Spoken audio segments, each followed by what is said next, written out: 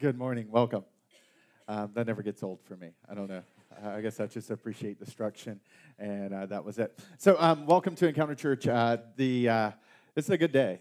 It's already. It doesn't matter if it's rain. It's liquid sunshine. All right. That's just kind of the posture I am, because we're in the midst of a happiness series, and if you're going to be in a happiness series, you can't. You got to be happy. So, thank you for being here today. My name is Chris Causey. If you're kind of new to Encounter Church, one of the pastors here, and we kind of each month we tackle a different series, a different topic.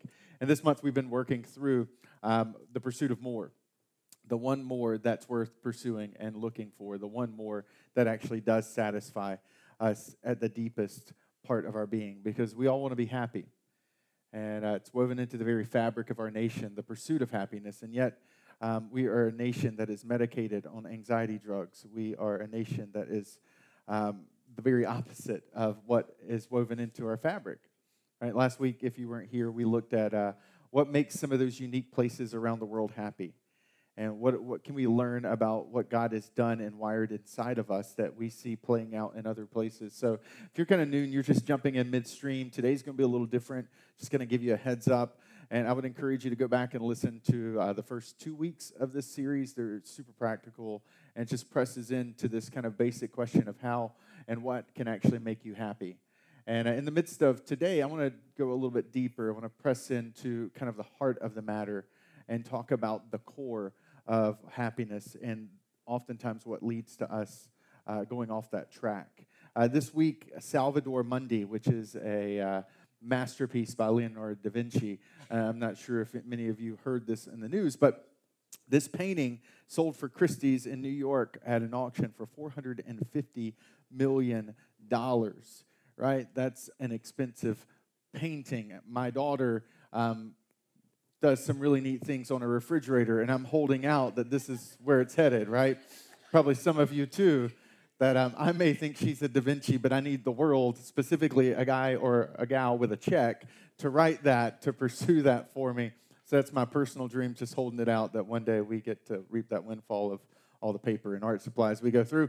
And but Salvator Mundi, what's incredible about this painting, this is 20 of one of 20 small number of Leonardo da Vinci's masterpieces, but it's fairly new. It's the most recent discovered. You see, in 1958, this painting sold for $59. And in 2005, this same painting sold for $10,000. And yet this week, this painting sold for $450.3 million in an auction, the most expensive piece of art that has ever been sold. And it's incredible. Now, here's, in the midst of that storyline, you kind of have this idea of like, man, the guy that was a Russian billionaire who owned it, who auctioned it, like he came out as a winner, but I can't help but feel like a pain of hurt and regret for the ones who paid $59 for it, right? I mean, think about that. Here's a guy who, $59 for that painting, and they treated it flippantly. They thought it was a copy of some Renaissance artwork, that they were the ones in the end that were the losers.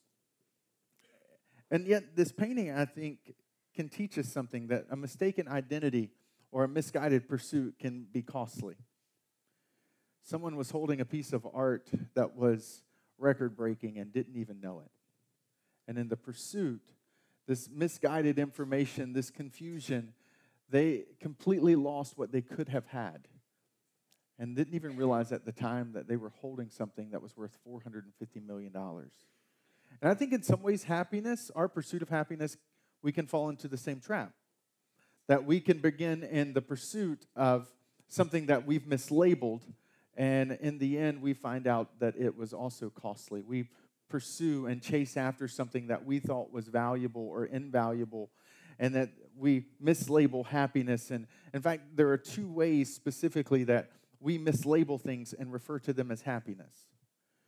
And the reason this matters is that we can end up like the original owner of this painting, and in the end, when we mislabel something, we pay the price for it. We end up missing out on it. And perhaps I would imagine, because my story is this story, that maybe you've mislabeled happiness too.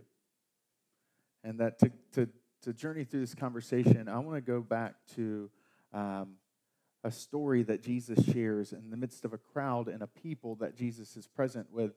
where he speaks to this mislabeling. It's a very interesting, it's perhaps probably the most famous story Jesus has ever told ever. And in the midst of this, though, I feel like there is something that you and I can pull out. And so I'm going to jump straight in. It's found in Luke, which is the third biography of Jesus. So Matthew, Mark, Luke. Luke's the third biography. It's written by Luke. That's why it's called the letter or the Gospel of Luke. And Luke is a medical doctor. He is meticulous. He's that person whose attention to detail. Maybe you're married to one of them, right? That person who crosses all the T's and dots all the I's and knows all those unique details. And the detail kind of person. If you tell them you want to go on a vacation, they want to know how you're getting there, how you're paying for it, where's what's day 1, day 2, day 3 itinerary. This is Luke. Luke is fixated and focused on details. Luke pulls out details that we don't see in any of the other New Testament letters, that Luke is out of kind of his passion and his personal discovery, that Luke goes and interviews Mary and the disciples, and out of his personal interviews, out of this journalistic pursuit of the life of Jesus, we get the book of Luke. And later in his life, he writes the book of Acts, which is the story and the history of the early church. So Luke is an early historian, and Luke kind of captures this day in Luke 15, this moment. In verse 1 or 2, it says, "Now the tax collectors and the sinners were all gathered around to hear Jesus, but the Pharisees and the teachers of the law muttered, 'This man welcomes sinners and eats with them.'"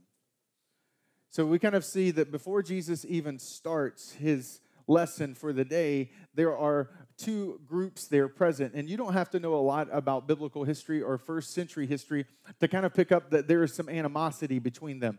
There are the tax collectors and sinners. They're lumped together. Tax collectors is a label given to people who in the Roman government system, they would oftentimes pick locals who would go around and they would be the ones to collect taxes on behalf of the Roman government. So the Roman government may be taxing at 10%. What made tax collectors kind of hated was that the Roman government left the tax collectors freedom in how much they actually picked. As long as they got the 10%, they could get whatever they wanted. So tax collectors oftentimes would show up and say, "Hey, it's tax time. I need my 20% taxes." They had the freedom to persecute. They had the freedom to prosecute if you didn't pay the 20%, even though the Roman cut was only 10. So they were a people who were robbing from their own people, and the Jewish people at this day hated them. To be called a tax collector was a derogatory statement. Sinners is this catch-all, because a tax collector is a sinner. They're people who've kind of rebelled against their own people. They've turned their backs on God. They've turned their backs on their family. They're this worthless group. And then in the same crowd is a group of people called the Pharisees and the teachers of the law. They're the PhD, they're the religious students, they're the ones who have it all together, they're the ones of prominent, they're the ones of position, they're the ones of power. And they're in the same crowd together. And this is kind of difficult for us, that we don't necessarily walk into a crowd where tax collectors and Pharisees are in the same kind of group, unless you're at some weird, toga-themed party where you're supposed to dress like first century people. Like, this is just not something that you would normally encounter. So let me kind of break it down in our world. This goes beyond Red Sox and Yankees coming together. This goes beyond Democrats and Republicans coming together. This goes beyond Tom Brady and Roger Goodell having dinner together, okay? Like, this is a heightened elevation of hatred and frustration. And yet they're there that day to hear Jesus because there's something they see in Jesus they don't see in themselves. And Jesus does the only thing you can do when you have those kind of people sitting in front of you. You tell a story and you try to diffuse. And so Jesus launches into a series of 3 stories. And for the sake of time, I'm just going to focus in on the third, which is the point, it's the story he was driving to. That he's making this kind of ever-increasing revelation and point and lesson to these two groups. And so the story begins in verse 11. So if you have the Encounter Church app, you'll find it's already loaded for you. We're going to jump into verse 11. I'm going to hop around. You'll also notice it on the screen behind me. And if you just want to listen to my sweet, sulky voice, then you just follow along as I read it, okay? So there is a place and a space we can all engage with. So Jesus continued. There was a man who had 2 sons. The younger one said to his father, "Father, give me my share of the estate." So he divided his property between them. And not long after that, the young son got together all he had, set off for a distant country, and there squandered his wealth in wild living. I mean, this is how Jesus starts the story, which instantly everybody in the room leans in. Well, this is an interesting story. Two sons, this is just the first son. This is where he is. This is what he is doing. You have to realize that this is first century, so people were feeling emotions. Storytelling was the movie of its day. People listened to storytellers the way we watch movie releases. So this is an oral culture, and they are totally engaged. When Jesus starts telling this story, all the emotion of this moment would have hit them. First, to kind of give you a little bit of context, when the son says to the dad, "Dad, give me my inheritance," the son is essentially saying, "Hey, Dad, you're going to die. It's only a matter of time. I don't know when that time's going to happen. I'm not sure exactly when. But it's just a matter of when. It's not an if. And when you die, I get a portion of what you will leave behind. So let's just quit playing the charade. Let's pretend like you're dead, and you give me everything that I'm going to get anyway." I mean, I don't know about you, but that's probably not the conversation you want to have with your child. He's saying, "Dad, I wish you were dead. In fact, you're worth more to me dead than you are alive. So let's just go ahead and skip to that point and let me get on with life." That even though geographically, spatially, the son was with the father, relationally, the father and the son were not. There was a disconnect. And it's a pretty brutal disconnect. And the father does something that in Jewish culture, you go back to there are passages and there are rabbis, teachers of the law who would have been listening in that group who were like, "Oh, I know that passage from Leviticus that says that dad can pick up a rock and smack his son upside his head. Like, I know that passage." But what does the father do? The father does something that offends one of the groups of those people. The father says, "Okay." And he cashes out the investment. And he gives his son a portion of his 401k. And he says, "Okay, son." And the son, the very son, so I have a 5-year-old little girl. So I think when I read this story, it's so emotionally vivid to me. The moments that are my favorite moments as a parent are the moments where I get to pick her up from school, or I'm picking her up from a house or she's in the morning time when she's just gotten out of bed and the door flies open and she runs to me. It's my favorite moment. There is not an experience in life that can compare to the moment when my little child runs to me. And I imagine for some of you who are parents, you feel that too. And here's a father who's watching his child do the very opposite. He's running away from him. And there's nothing he can do because his son is finally doing geographically what he has already done relationally, which is he's distant. And the son wants to start all over, and he goes far away, and we don't know where he goes, but Jesus chooses the word distant, and in the language that Jesus is speaking at that day, what we get out of that is this isn't he's going to Providence, Rhode Island. This isn't even L.A. This is transatlantic kind of travel. I want to start all over. I don't want to be around in your atmosphere at all. And we find out that what does he do when he gets there? It says that he squandered his wealth in wild living. This is the mark of what his son is doing.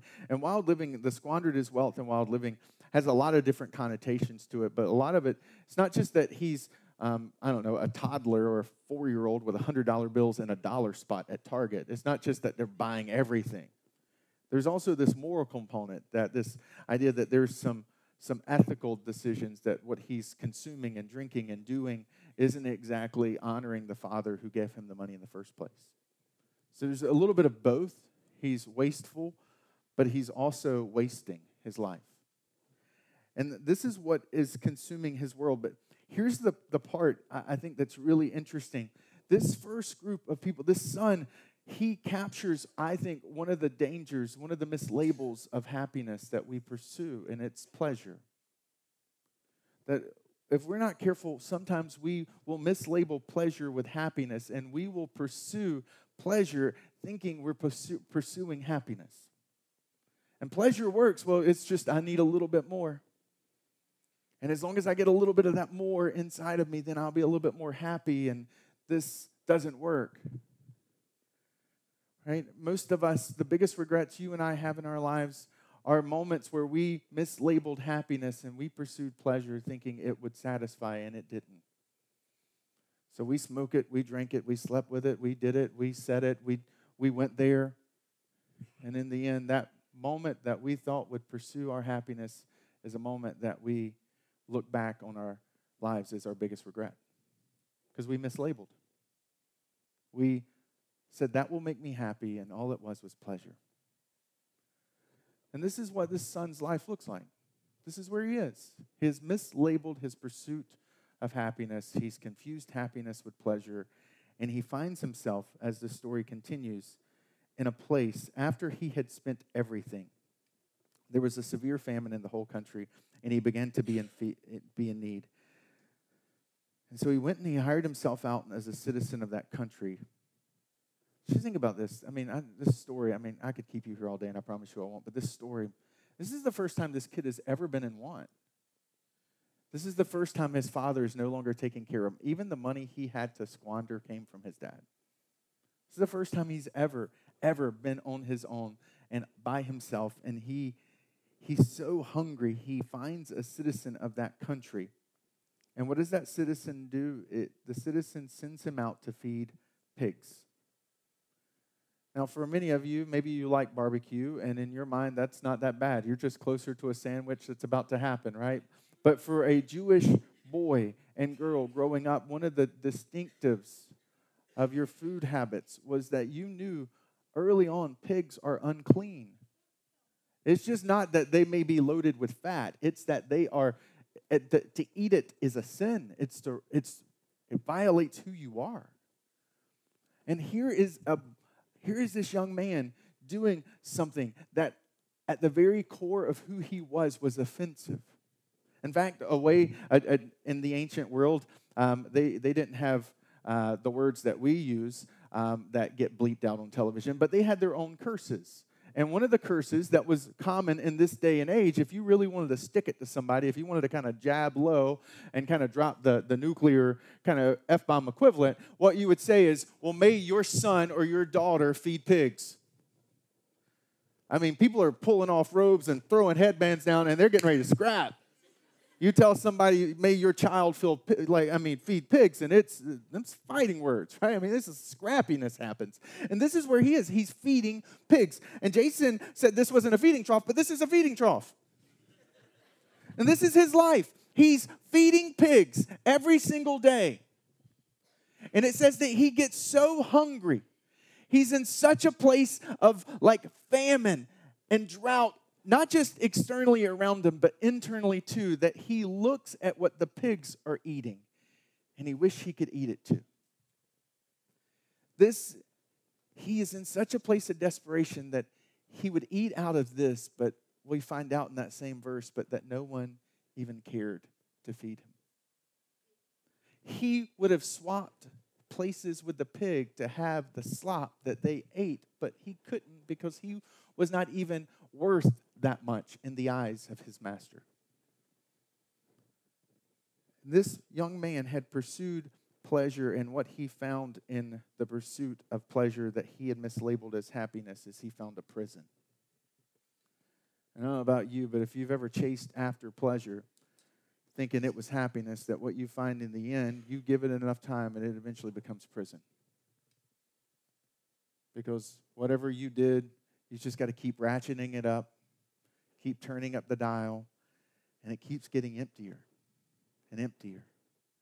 And you find yourself in the same place metaphorically as this kid did, where you realize that pleasure doesn't satisfy and it doesn't fill, and it leaves you with a bunch of holes and a lot of hunger. But then there's this other story. There's this older son. There's two characters. It says, verse 25, meanwhile, the other son was in the field. When he came near the house, he heard music and dancing, so he called to one of the servants and asked him what was going on. He says, your brother has come. He replied, your father has killed the fattened calf because he's come back safe and sound. So I'm kind of jumping ahead in the story because I want you to see these two different people. The older brother became excited and ran into the house. Now, it says the other brother became angry and refused to go in. See, what had marked the pursuit of the first son's life was pleasure. This isn't this son. This son is buttoned up. He's got it together. He's got the degrees. He's got the training from Farming Incorporated University. He's done the online courses. He's got the accreditation. He's got the suit. He's got the tie. He's got the knowledge of the family business. He has always kept it together. He runs a tight ship and a tight schedule. Everything in his life is always so perfectly, pristinely, perfectly clear and planned. He is good.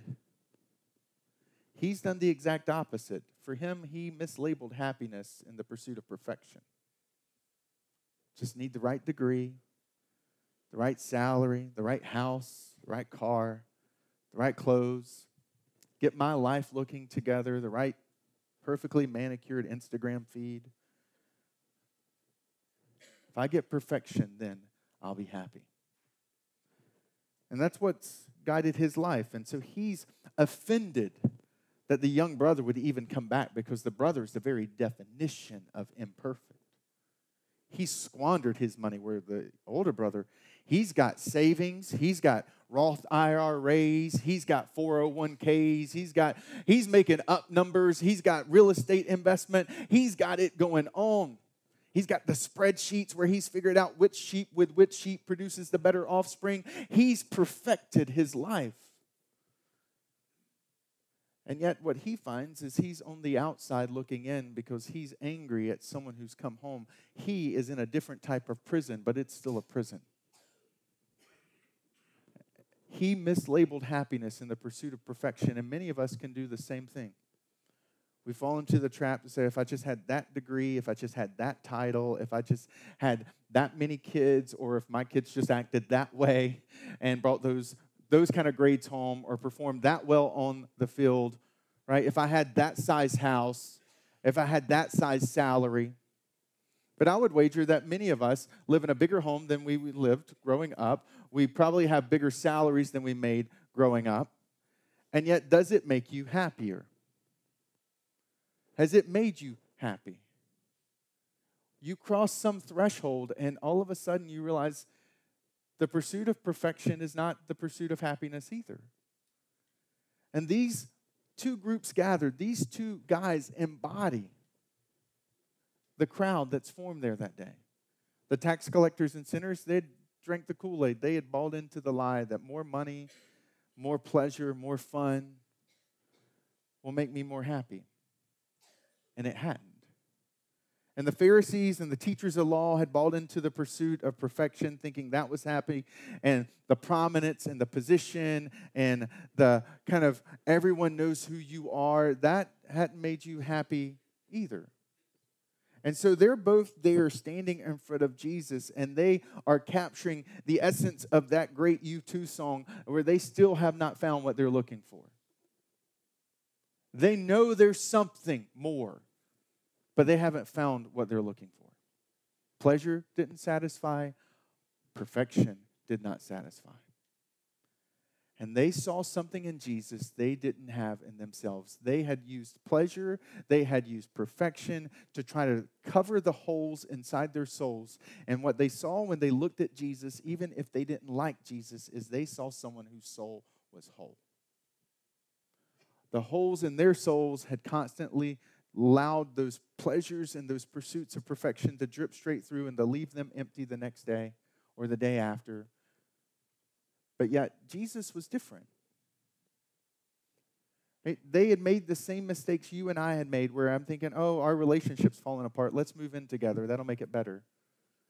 Right? Or, oh, our marriage is really struggling. I have the best idea. I know what will fix it. Let's have a kid. Or I know what my problem is. I just don't like my job. Let me get a better job with a better salary, and then I'll be okay. Or that one glass turns into 3 glasses that turn into a full bottle. That we are running the same treadmill that they ran to, and this is why they're in front of him. It's because they recognize we have holes in our souls, but Jesus, you are whole. What in the world? And I love it. The people who weren't even like Jesus, they were drawn to him. They saw something in him. They were in prison, but he was free. And Jesus knows this. He knows where they are. This is why he's telling this story. The story is a setup. It's to set them up to step into a better life. And so how does he bring it home? What is the common denominator in the story? The common denominator is the father's response. So what you see is the young son laying in the feeding trough, wishing he could eat the food the pigs eat, has this moment of insight where he says, you know what? My father's hired servants, they're fed more than I am. Maybe I should just go back. And so the son begins to rehearse in his head. Right? In verse 21, you see the son kind of starting to even say these words that he'd already rehearsed. He's like, Father, I've sinned against heaven and I've sinned against you. I'm not even worthy to be your son. Just make me a servant. This is his rehearsed moment because he recognizes he's been in rebellion and he is experiencing this turnaround, this significant shift in life. And so as he gets up and he goes, verse 20, so he got up and he went to his father, but while he was a long way off, his father saw him and was filled with compassion for him. Now, if you're in that crowd and you're listening that day, this is offensive. Your blood kind of pressure starts to rise because how dare God, how dare this story, how dare this father with this worthless son? Fathers back then, pants are a great modern invention. Right? Back in the day, it was more robes, like modern day, what we'd call skirts or long skirts. And so for a father to run, a father was kind of the height of like respect. This is a respect-oriented culture. So a father did not run because to run meant he had to hike up his little thing. And, underwear is also a new invention, okay? And so like you don't run if you're a father. You walk everywhere and you take small steps and everyone around you appreciates it. But what does he do? He pulls up that thing straight up to the knees because the only way you run is them things above the knees, right? Okay? And so he pulls it and he's running. Why? Because he sees his son. And he grabs hold of his son and he starts to kiss him. Jesus uses a word. This is not a formal kiss. This is the way when my little girl is running from me and she's like, Daddy, you can't catch me. And I chase her down and I grab her and I go, This is that kind of kiss. The passionate, I love you, you are special to me kind of kisses. And this is what he does for this dirty, worthless son in their mind. They're like, this father is a disgrace. This is scandalous. This is not how the story goes. And yet this is how the story goes. This is how the father responds to the son. With profound love and profound grace. He says, take off that dirty servant's robe and put on the finest one. Put on shoes because servants back then didn't wear shoes, but sons did. He says, look, put a ring on his finger. He's special to me. And kill a fattened calf and eat it. Meat was a rare kind of meal addition. So this is a big deal. You would just kind of have a fattened calf. So when the moment was good and things happen, it's that champagne that's kept in the back that, well, whenever that big moment happens, we're ready. This is what this calf is for. And the father says, let's have a feast and celebrate. And to capture the heart of the excitement the father has, he speaks in this grand metaphorical kind of way. He says, for this son of mine was dead and is alive again. And he's lost, but now he's found. He wasn't really dead, but to the Father, relationally, it was. And he wasn't really lost, but to the Father, relationally, he was. And he says, this is a moment of celebration. My dead son has now come back. He's alive, and my lost son has now returned, and he's been found. And he throws a party to celebrate the reconnection. And the son, with the rest of his story, he's sitting out there angry because he's pursued perfection, thinking that's happiness, and he's offended that this imperfect, wasteful, squandering, immoral son of his father has now returned. And his father, what does he do with him? You jump into verse 28, it says that his father went out and pleaded with him, to the older son. But he answered his father, look, all these years I've been slaving for you. Interesting words. And never disobeyed your orders. Father, I have done everything you've asked me to do. I have been the perfect son. But when this son of yours, notice not my brother, but this son of yours, right? You know about that when your kid does something and spouse gets home and you're like, that child of yours, right? Not my child. It's obviously, that came from your bloodline. That was your genetics playing out today. But that son of yours, it's like, I can't even believe it. He comes home, and what do? He squandered everything that you gave him. And what do? You throw a party for him. And the father responds, my son. He's like, you're my son too. This incredible, profound words of love and affection. You are always with me, and everything I have is yours.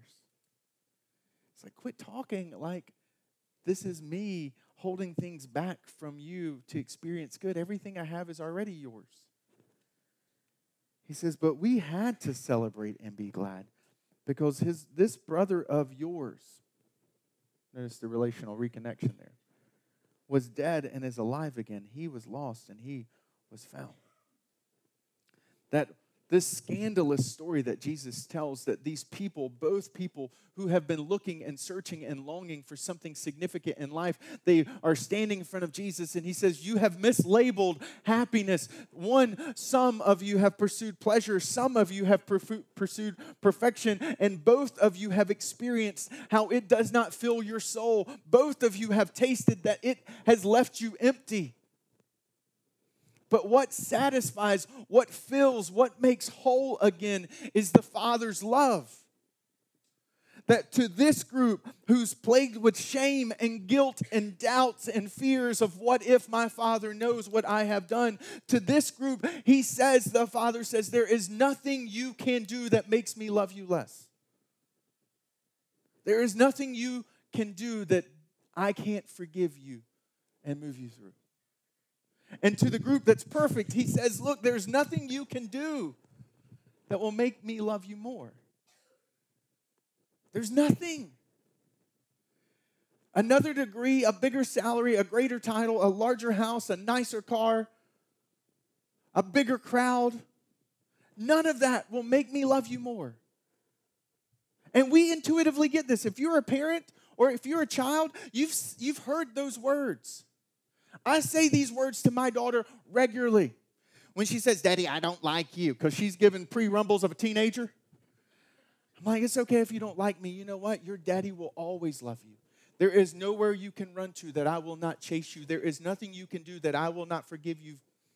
There's nothing you can say that would make me walk away. There's nowhere, no thing, no one that would ever change or shape or pull my love away from you. Do you understand, Ella? Oh, Daddy, I already know that.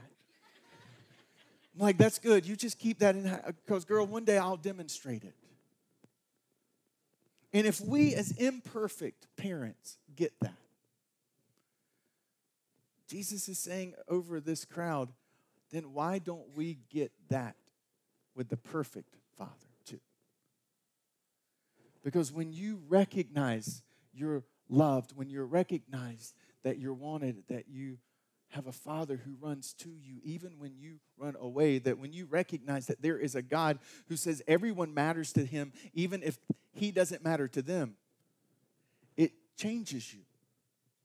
All of a sudden, it fills you. Those holes get plugged, as Augustine said, that we are all created with a God-shaped vacuum and that we find our satisfaction in him. And that we stop pursuing pleasure and perfection, thinking they're happiness. And that we find our wholeness in him. That it does something. It changes you. I have to travel a decent amount, and I fly, and so one of the things that's happened as a consequence of that is I have airline status now. So I get to have one of those little higher numbers stamped on my name, and I get to walk on the plane a little bit earlier. And I love when I travel with my family because, especially Ella, because they get to kind of get covered by that status. Right? That what I have done, the flights that I've missed, the airports I have sprinted through, sweating, the baggage struggles that I have had and that I have lost, they get the benefits of all that stamped over their name. And I love them as a family. We fly together, and they call her little name, and and you kind of get to walk up, and hundreds of people are sitting there. This is probably not a good thing, but my daughter, she's like, I got status. There's the commoner line, and then there's the I'm special line. She walks on the I'm special line. She struts down. Bald man, give her my ticket. Thank you. And then walks on that plane. She sits down, and no one else is there, and she gets her iPad out and got her snacks and blankets covered up, shoes are off, and people are just filling the plane. But what's interesting is even though I'm a little concerned that she may be a future princess or dictator in the making, that what's incredible about it is that she intuitively understands that I've got my father's status, and it changes the way she acts. That I am, in the eyes of this airlines, I am a somebody, and I am special, and I do have a special place, and that means I get the benefits, all the benefits that my dad has given to me because I'm in his family. And this is what Jesus is speaking over this crowd, that when you allow the wave of that love to hit you, then you recognize that you have that's the posture and position in which you get to live your life from. That's what you get to walk out from a place of strength. And that I would say to you today that I recognize for some of us, we have so many different people at so many different places, but I imagine there are some of us who are stuck in the prison of the pursuit of perfection or pleasure, and it is empty.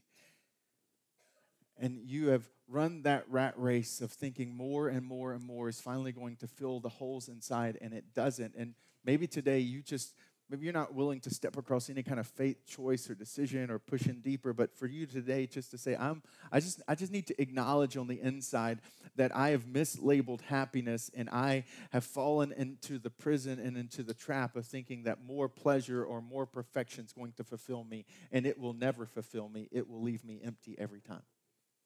And just coming to terms with that can be freeing. For others of you, maybe it's the realization that maybe what Jesus said over that crowd is what I need to do, that there needs to be in my life, if I'm going to move from a place of strength and wholeness and quit trying to cover with holes, that I would accept and move into what Jesus lays out for everyone, a meaningful relationship with God.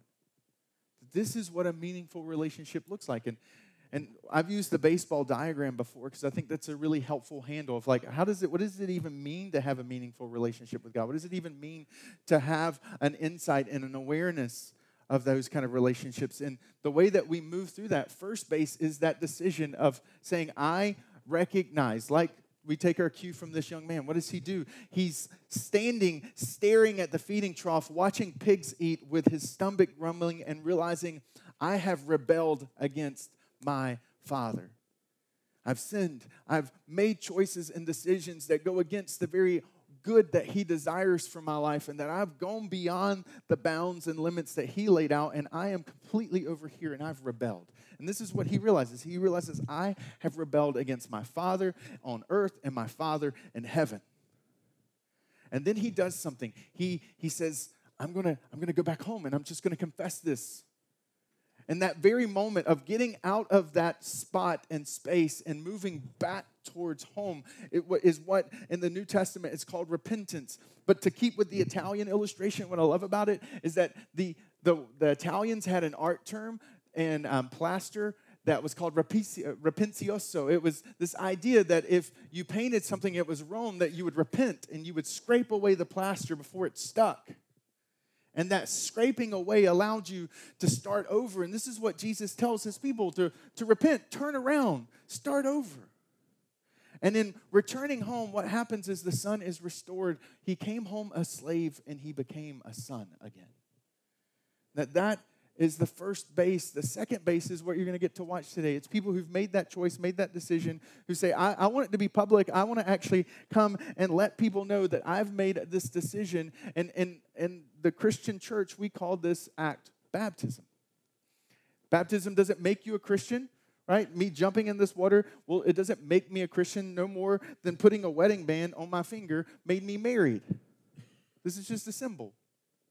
It's a significant symbol, but my wife in the preschool area didn't just be like, I'm a single lady, right? Because I pulled this thing off. She's still married to me because this represents something internally, a significant decision. And that's what baptism, that's what you're going to get to watch in a few minutes. You're going to watch people who are saying to you and to the families who gathered here today that this is a decision internally that I've made that represents something externally and what baptism represents.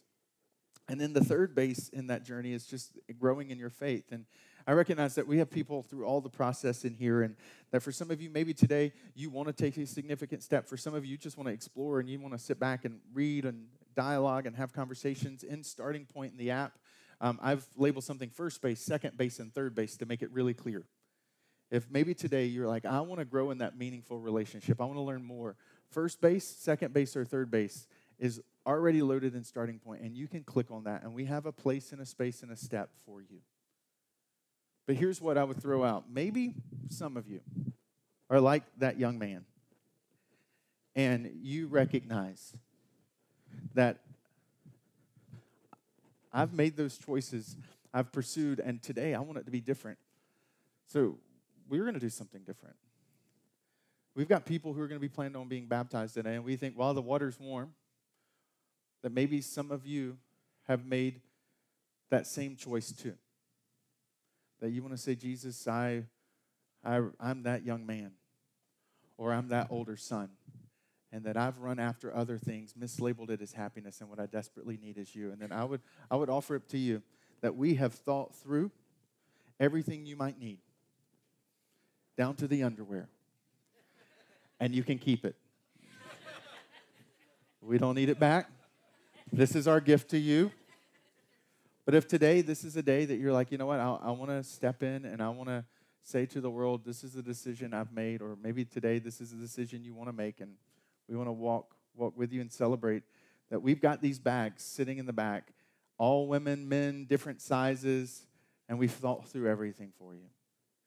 And that, here's what I know, is that painting that I showed you at the beginning, it's called Salvator Mundi, because when Leonardo da Vinci painted it, what he called Salvator Mundi means Savior of the world. That's a painting of Jesus. That it was his action, his love, his deed.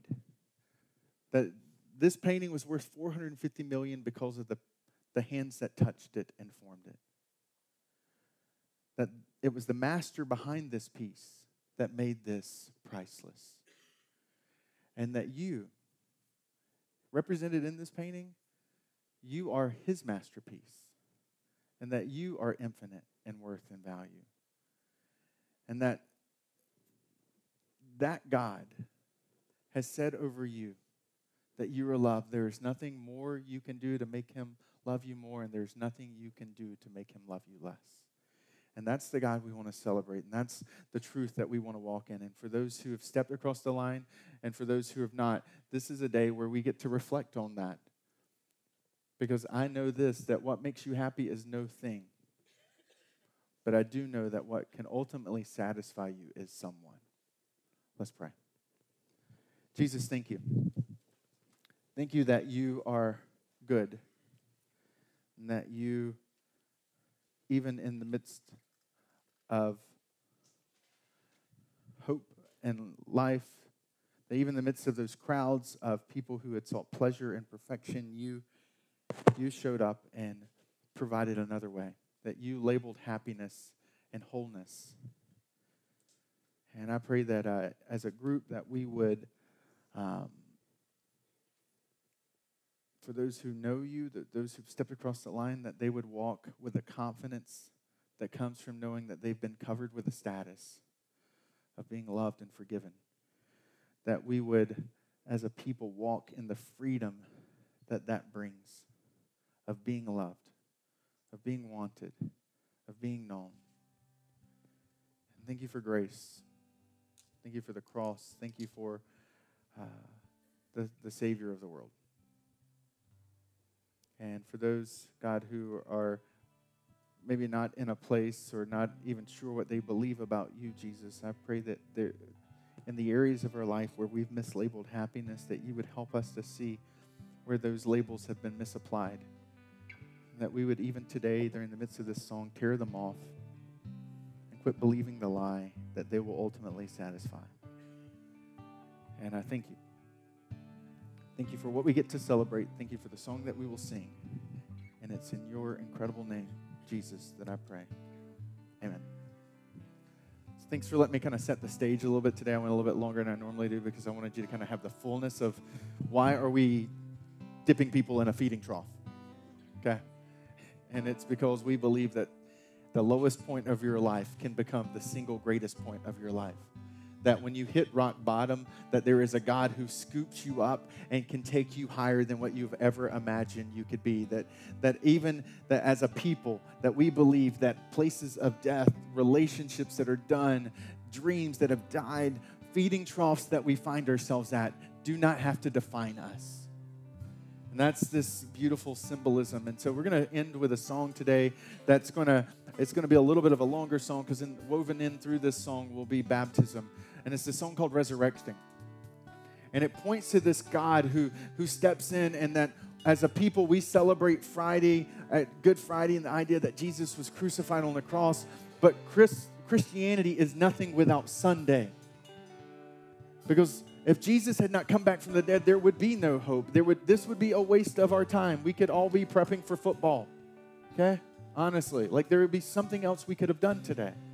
But because there is hope, because a grave is empty in Jerusalem today, because tourists walk by and snap pictures of a grave that used to have a dead man who came back to life again, because of that thing, because of that moment, we have hope, and we believe that no matter where we are in our lives, no matter where we are financially, no matter where we are relationally, no matter where we are spiritually, that there can be better days, there can be brighter days, there can be fuller days. That our holes can be filled and we can be made whole. And that our marriages can be better. Our communities can be more loving. That our conversations can take on a different tone. That we believe all those things happen because we serve a God of the resurrection. And so we're going to celebrate a little bit. We're going to sing a little bit. We're going to declare a little bit. For those who perhaps want to take us up on the offer that we've thought through everything for you, that when I pray and the band starts to sing, and we all stand, you can just head back to this back corner. I'll be there, and there's a little room where we have your little bag ready for you. And I'll come back up in a few minutes and kind of walk through. But this is a church that really believes that life change can happen no matter where you find yourself. And that as a church in the next 5 weeks, you're going to see us celebrate this God who is generous, who gave us his son, who gave us life, who gave us hope. You're going to see us celebrate that in the way that we've given away tens of thousands of dollars this year to all kinds of organizations around the world. And the reason we're able to do that is that you're going to notice in this moment, we're passing a basket. And it's because people who come to this church, who love, who call Encounter Church home, they're generous people. They're part of this generosity movement. And so if you're new here, I just wanted you to be aware of why you see people passing around a basket. It's because you're sitting in the midst of a people who really, truly believe that no matter, even at the bottom of the feeding trough, there's hope, that even no matter where you are today in this world, without the basic necessities, that there is a God who loves you, and we get to be part of that stream. So I want to invite you to stand. We're going to sing. We're going to respond. I want to pray. And then for those who maybe want to take that step or have questions, I'm in the back, and I would love to have a conversation with you. And thank you for being at Encounter Church today. Let's pray. Jesus, thank you. Thank you for life and hope, and thank you for the promise that you bring of a Father's love. And I pray that you would remind us, even as we sing, that you're the God of the resurrecting. And I thank you for the celebration of what you have done and what you're doing. And it's in your name I pray.